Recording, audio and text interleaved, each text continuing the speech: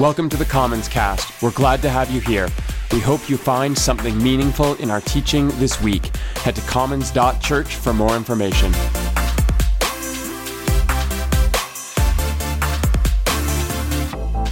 Well, welcome. My name is Jeremy. Thanks so much for being here.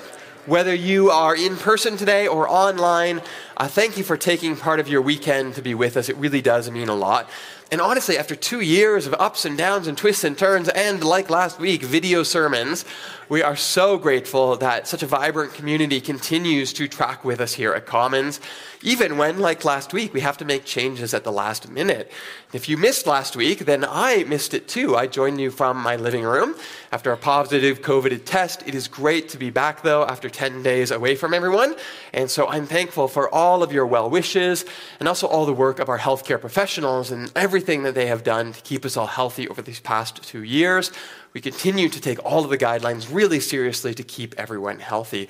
That said, last week we also started a new series, an Eastertide series called The Old Songs.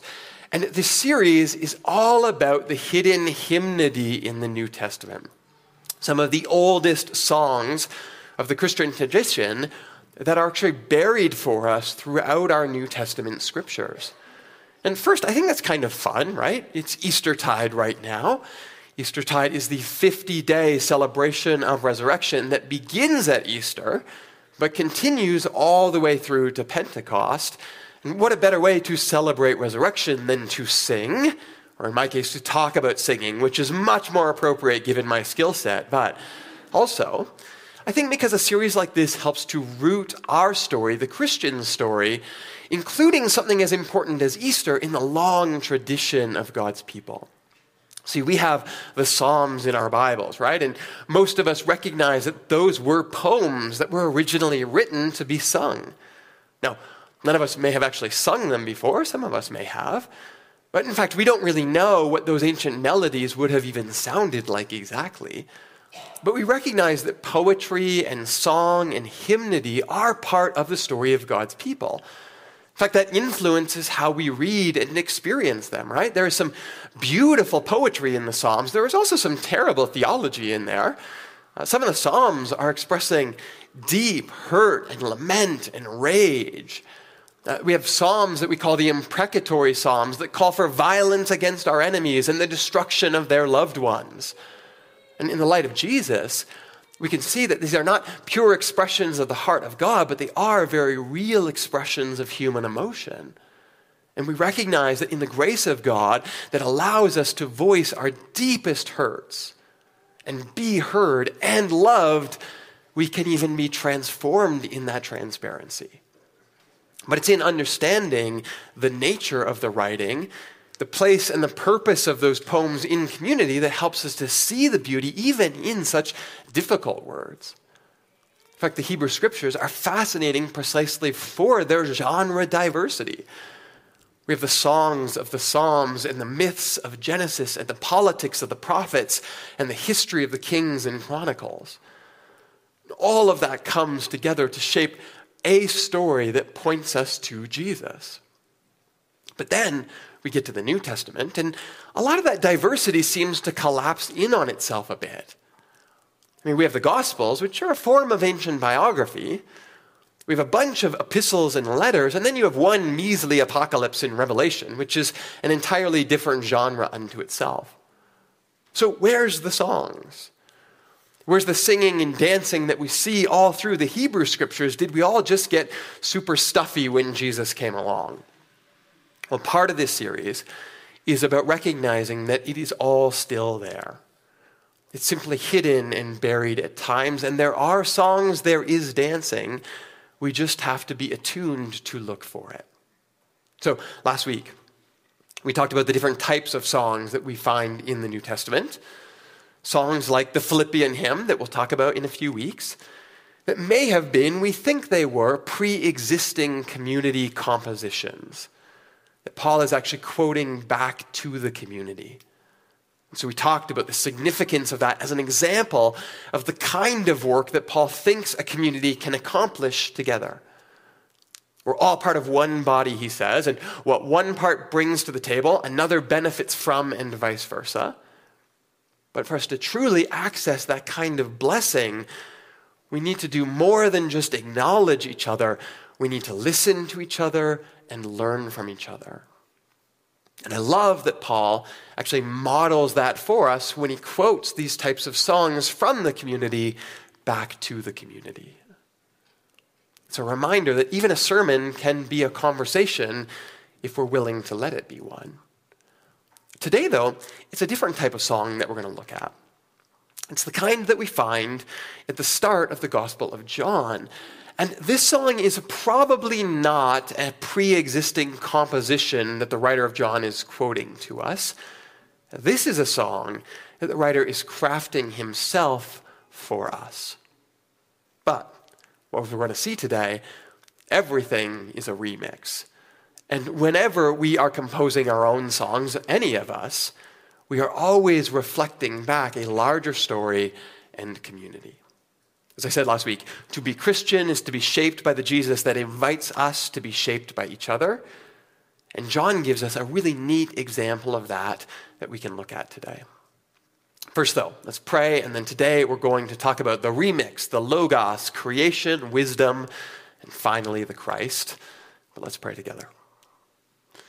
God, who continues to sing good songs over us, who delights in rhythm and melody and memory and creativity, might we remember today not only to think of you, but to feel your presence with us, to swim in your goodness that surrounds us always, to breathe in your grace and then to exhale all that we have to let go of, to repent of.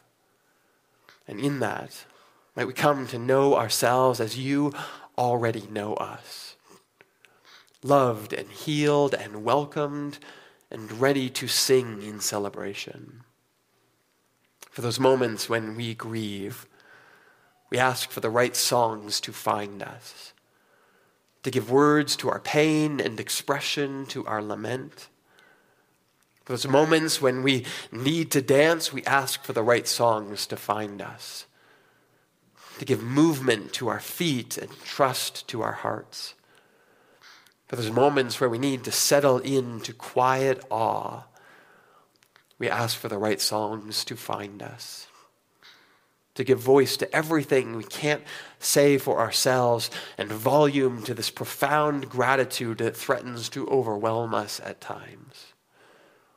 In all of these ways, we welcome your songs, our songs, and we pray in the strong name of the risen Christ. Amen. All right. Today, we are heading back to the Gospel of John, and that's where we spent Lent and Easter this year. But this time, we're going to start at the start. So let's read what is sometimes known as the opening prologue to the Gospel according to John. It starts this way. In the beginning was the Word, and the Word was with God, and the Word was God. He was with God in the beginning. Through him all things were made. Without him nothing that was made has been made. In him was life, and that life was the light of all mankind. The light shines in the darkness, and the darkness has not overcome it. There was a man sent from God whose name was John. He came as a witness to testify concerning the light, so that through him all might believe. He himself was not the light. He came only as a witness to the light. The true light that gives light to everyone was coming to the world. He was in the world, and though the world was made through him, the world did not recognize him. He came to that which was his own, but his own did not receive him. Yet to all that did receive him, to those that believed in his name, he gave the right to become children of God. Children born not of natural descent, nor of human decision or a husband's will, but born of God. The Word became flesh and made his dwelling among us. We have seen his glory and the glory of the one and only Son who came from the Father, full of grace and truth. So that's John 1, verses 1 right through to 14.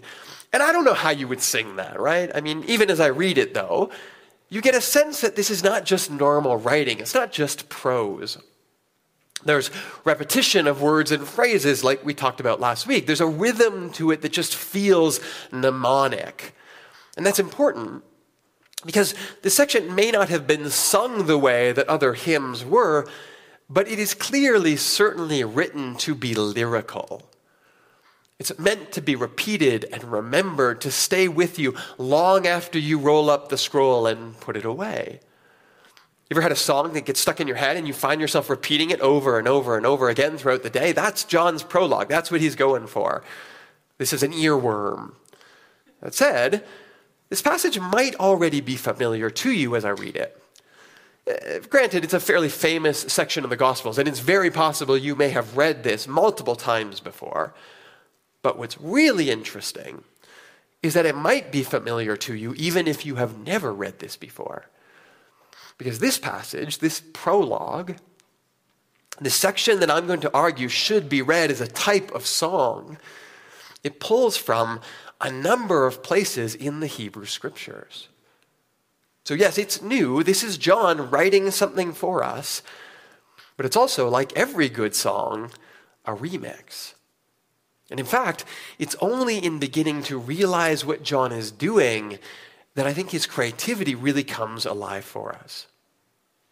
Now, we're going to look at the few of the references that he's making and how he's playing with them. But first, let me give you an example of how artists layer meaning in poetry today. One of my favorite artists right now is Kendrick Lamar. He's awesome. But there's this TikTok that's going around from the Dissect podcast, which is also awesome, by the way. But it talks about the layers of meaning in his lyrics. And this particular viral TikTok is about the Pusha T song, Nostalgia, that Lamar appears on. And the song is all about how Kendrick grew up during the crack epidemic of the 90s. In his verse, he writes this: "Quantum physics could never show you the world that I was in. Because when I was 10, back when 9 ounces would get you 10, and 9 times out of 10, they didn't pay attention. When there's tension in the air, 9 comes with extensions." Now, you go through all that, and you start picking things out, you start realizing you've got 3 9s and 6 10s here. And those 10s are kind of buried in words like tension and extension and pay attention, but if you do pay attention, you realize there are 3 9s and 6 10s, and if you add that up, you get 87. And Kendrick mentions a few lines later that he was born in 87 in the song.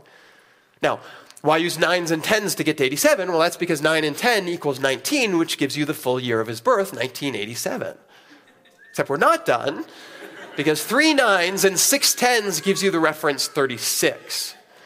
And later in the song, Lamar is talking about how his family is struggling financially, and he tells his dad, "Look, I can make money for the family selling drugs." He says this: "I said, Daddy, one day I'm going to get you right with 36 zips, 1,000 grams, then your name will be rich." And 36 zips is a reference to 36 ounces because 36 ounces is 1 brick of cocaine. But his dad pushes back on him in the song and says, "Son, that's not a good idea." And so Kendrick raps back, "Go figure, every verse is a brick, your son is dope." In other words, his talent ended up taking him farther than drugs ever could have. But just to make his point here, the verse is literally a brick because it is exactly 36 musical bars long. It's exactly 1/2 of the song to the second. So there's a lot going on here. There's math and there's musical notation. There's some very good lyrical flow, but there's also this profound story that illuminates Kendrick as a person and invites us to understand some of his journey and where he's coming from. Now, can you enjoy that song without all of that? Absolutely you can. I'm sure that most people do and don't look into the math at all. But once you get it, there's another level there. There's a deeper layer to the meaning and all the choices in the words and how they're constructed. And that's when his real creativity and genius hits home for us. Now, side note here. Last week I mentioned a song lyric that had to be cut from my upcoming book for copyright reasons. Well, there was another lyric from Kendrick that also had to be cut from the book. In another song, he writes, "All man, child, woman, life completely in reverse. I guess I'm running in place trying to get to church," and that had to get cut for the same reasons. The guy's got bars. Unfortunately, they're just not in my book. Sad face emoji. That said, there's actually something really comparable happening in the prologue to John. And on its own, it's beautiful. You can absolutely read the first 14 verses of John on its own and find it beautiful. It's one of my favorite pieces of poetry in the New Testament. But once we start to peel apart the layers, it begins to take on new meaning as well. So let's go back and take another look here. And right off the bat, when we read this, in the beginning was the Word, and the Word was with God, and the Word was God. There are at least 3 significant pieces that come into play already. First, in the beginning. That's an obvious reference to Genesis, right? One of the neat things here is that in Greek of John, when you read this, it doesn't actually say in the beginning, it says in beginning. And that's not a typo, that's actually a more accurate quote of the Hebrew Scriptures. The Hebrew of Genesis actually says, in beginning to create, God formed the heavens and the earth. So there is no creation ex nihilo, or out of nothing in Genesis. That's a theological conviction that we hold, that God created the universe. But in Genesis, the story actually starts with a formless creation that God molds and shapes into something beautiful. Now, the funny thing is, we all know this. It's in every commentary of Genesis, so it's not a surprise. It's just that in the beginning is such an iconic phrase, no one ever wants to remove it from any English Bibles, and that's fine, I get it. But here John is evoking this ancient poetry about creation to start his story, and that itself is really interesting. If you look at Mark, for example, which is the earliest gospel, his version of the story starts at the start of Jesus' public ministry and teaching. That's the start of the story for the earliest Jesus followers, the words of Jesus. That's where it begins. A couple decades later, Luke comes along, and he starts the story. He tells the birth story of Jesus, the Christmas story. That's where things start for Luke, the incarnation God in the world. After that comes Matthew, and he starts with the genealogies of Jesus. The story backs up even further, not just to Jesus' birth, but to the Jesus that is embedded in the history of the Jewish people. That's where the story starts for him. But then, around the turn of the first century into the second century, John comes along and he says, nice work, gentlemen, but hold my beer, because this time we are going all the way back. Not just to Jesus' ministry, not just to his birth, not just to his genealogy, but to the founding of the universe. That's where the story starts for John. However, John is not done, because rather than just quote Genesis, he begins to remix it. And he does this by bringing in the language of logos. Now, in English, this is the word in your Bible, and word is an absolutely appropriate translation. That is exactly what the word means, word. However, there is a lot of history and a lot of baggage that comes with the word logos. Around 500 BC, so roughly 600 years before John writes, a Greek philosopher named Heraclitus starts using logos in a philosophical sense. Before that, it just meant word. But Heraclitus uses logos to talk about an underlying principle of cosmic order. So he thinks it means the true essence of something. One of Heraclitus' more famous thought experiments was to imagine a river. You know a river, I know a river. But when we talk about a river, we all know what we're talking about, and yet it's always changing, right? The very fact that a river keeps flowing means its constituent parts, the particular water that makes up the river at any one time, is always different. So he has this famous line, it's impossible to step into the same river twice. Because the river is always in flux, it's always changing. It's never the same because the water keeps flowing, but we can only talk about a river because the river keeps flowing. That's what a river is. So maybe the word river is the essence of the thing, not the particular elements of it. Okay, Plato and Aristotle come along a little later. And they use logos, not so much to talk about the essence of a thing, but about the communication of a thing. So the logos of a river is our ability to talk about a river, for us to understand what we're communicating. It's not the river that's as important as the fact that you and I are able to express our thoughts and our experience of river effectively. And logos is what happens between us when we talk. A little later, the Stoics come along and they're like, actually, we kind of like Heraclitus. So they assume there's some kind of natural force that controls and directs the universe, and logos is about tapping into that natural wisdom and science, if you can call it that. And then finally, the Neoplatonists come along around the time in the New Testament, and they start to talk about logos as, this is a quote here, the force that invests material objects with their shape and form and life. So maybe an artist is about to create, and there's an artifact they're going to make, a painting that comes through in their creativity, but logos is the pure idea that exists in the artist's mind. Before they put brush to canvas, the thing behind the thing that gave birth to the thing in the world. All that to say that when John sits down to write and chooses the word logos for this opening, and decides to mix that in with creation, it's not chosen lightly. This is a very deliberate decision to evoke a long history of philosophical thought and a lot of different ways of thinking. And this is a Kendrick Lamar move here designed to get everyone's philosophical wheels spinning right from the start. Except he's not done. Because by pulling together logos, the thing that gave birth to the thing, and pairing that with creation, the thing in the beginning, John is making another connection for us. And that's the parallel between the Greek philosophical tradition of logos and the Hebrew tradition of wisdom. So, listen to this from Proverbs 8. It's talking about wisdom. It says, "The Lord brought me forth as the first of God's works, before God's deeds of old. I was formed long ages ago, at the very beginning, when the world came to be. When there were no watery depths, I was given birth. When there were no springs overflowing with water. Before the mountains were settled in place, before the hills, I was given birth. Before God made the world or its fields or any of the dust of the earth, I was there when God set the heavens in place, when God marked out the horizon on the face of the deep."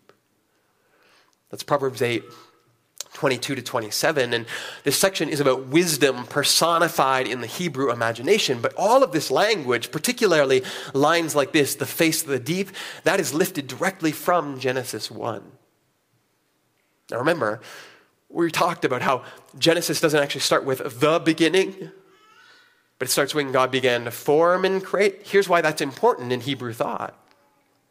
Because the Hebrew story has always imagined a time before creation, before there were rivers and mountains and dust and galaxies, a time when the idea of creation was given birth in the mind of God, which then became creation. It's the thing behind the thing.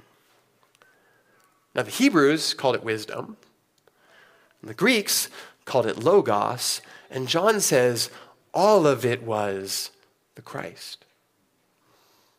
So hear this neat thing that John does. He remembers the poetry of Genesis. In the beginning, God created the heavens and the earth, but how did God create in that story? God spoke. And he notices that the Greeks have a word that means word, the act of speaking, just like we see in Genesis, but it also has this rich philosophical history that sounds a lot like the idea of wisdom that he knows from his Hebrew tradition. And he also has these connections to the beauty of creation and the way that God speaks through it all. And so he mashes it all together in one beautifully creative moment that even Kendrick would have been proud of. And here you've got the worship of the Hebrew people, the philosophical searching of the Greek tradition, the poetry and beauty of creation, and our trust in the person of Jesus mashed together into one creative moment describing who God is. A song that reminds us that God has always been speaking in the voice of wisdom, in the presence of creation, all around us all the time, in all kinds of different traditions and practices and cultures, all through time. But now God speaks directly to us through Jesus. He is the thing behind the thing, the word behind the words. So the same creativity that brought the universe to life is now present to us and with us. And everything that God has always been saying about creativity and relationship and love is now alive in the human story through Christ. And the point here is not simply that we should give deference to Jesus. The point here is that everything gives deference to Jesus. Because John is saying that we have all kinds of beautiful words about God, but now we have the Logos speaking to us. The Word, capital W, behind all of the words that we read, even in our Scripture. And yes, it's a good song, one that weaves together poetry across generations and cultures, but it is far more than that. This is actually, I believe, the heart of Christian theology. That you and I, we see the divine all around us all the time. In creation, in each other, in everything that we encounter, but it's always like looking through a glass darkly. In Jesus, we see everything that God has ever wanted to say to humanity. Everything that we need to know about the divine. And this is why when we read our Bible, the goal is always to read through the lens of Jesus. At Commons, we say that we are completely fascinated by this complex and beautiful collection of texts we call the Bible, but we worship Jesus. And this song right here is exactly where that conviction takes root. Not just as a theological decision, but as a song that invites us to encounter the way to live in the world that will lead us back to God. Jesus is more than an idea. He's an encounter with a path that shows us the truth of who God is. In the beginning was the Word, and the Word was with God, and the Word was God. He was with God in the beginning. Through him all things were made, and without him nothing has been made. In him was life, and that life was the light of all the world, the light that shines in the darkness, and the darkness has not overcome it. Let's pray. God, for all the ways that you speak to us and continue to, the ways that you are present all around us in every conversation that we have with each other, in creation that surrounds us, in the beauty of nature and mountains where we see your majesty. Even in your scriptures where you form stories and narratives that draw us, point us back to your heart. But God, might we also recognize that now you have spoken directly to us, the thing behind the thing, the heart behind all of the words. The Jesus, the Christ that walks through human history, showing us exactly what it means to be human and to discover the path that leads us back to you. In all of our best ways, as your Spirit guides and shapes and forms and molds each of us, just like all of your creation, would you help us to follow the path of peace in the world? And in that, might we steadily come to know you more and more, not through our intellect solely, but through the path that we choose in the world. In the strong name of the risen Christ we pray. Amen.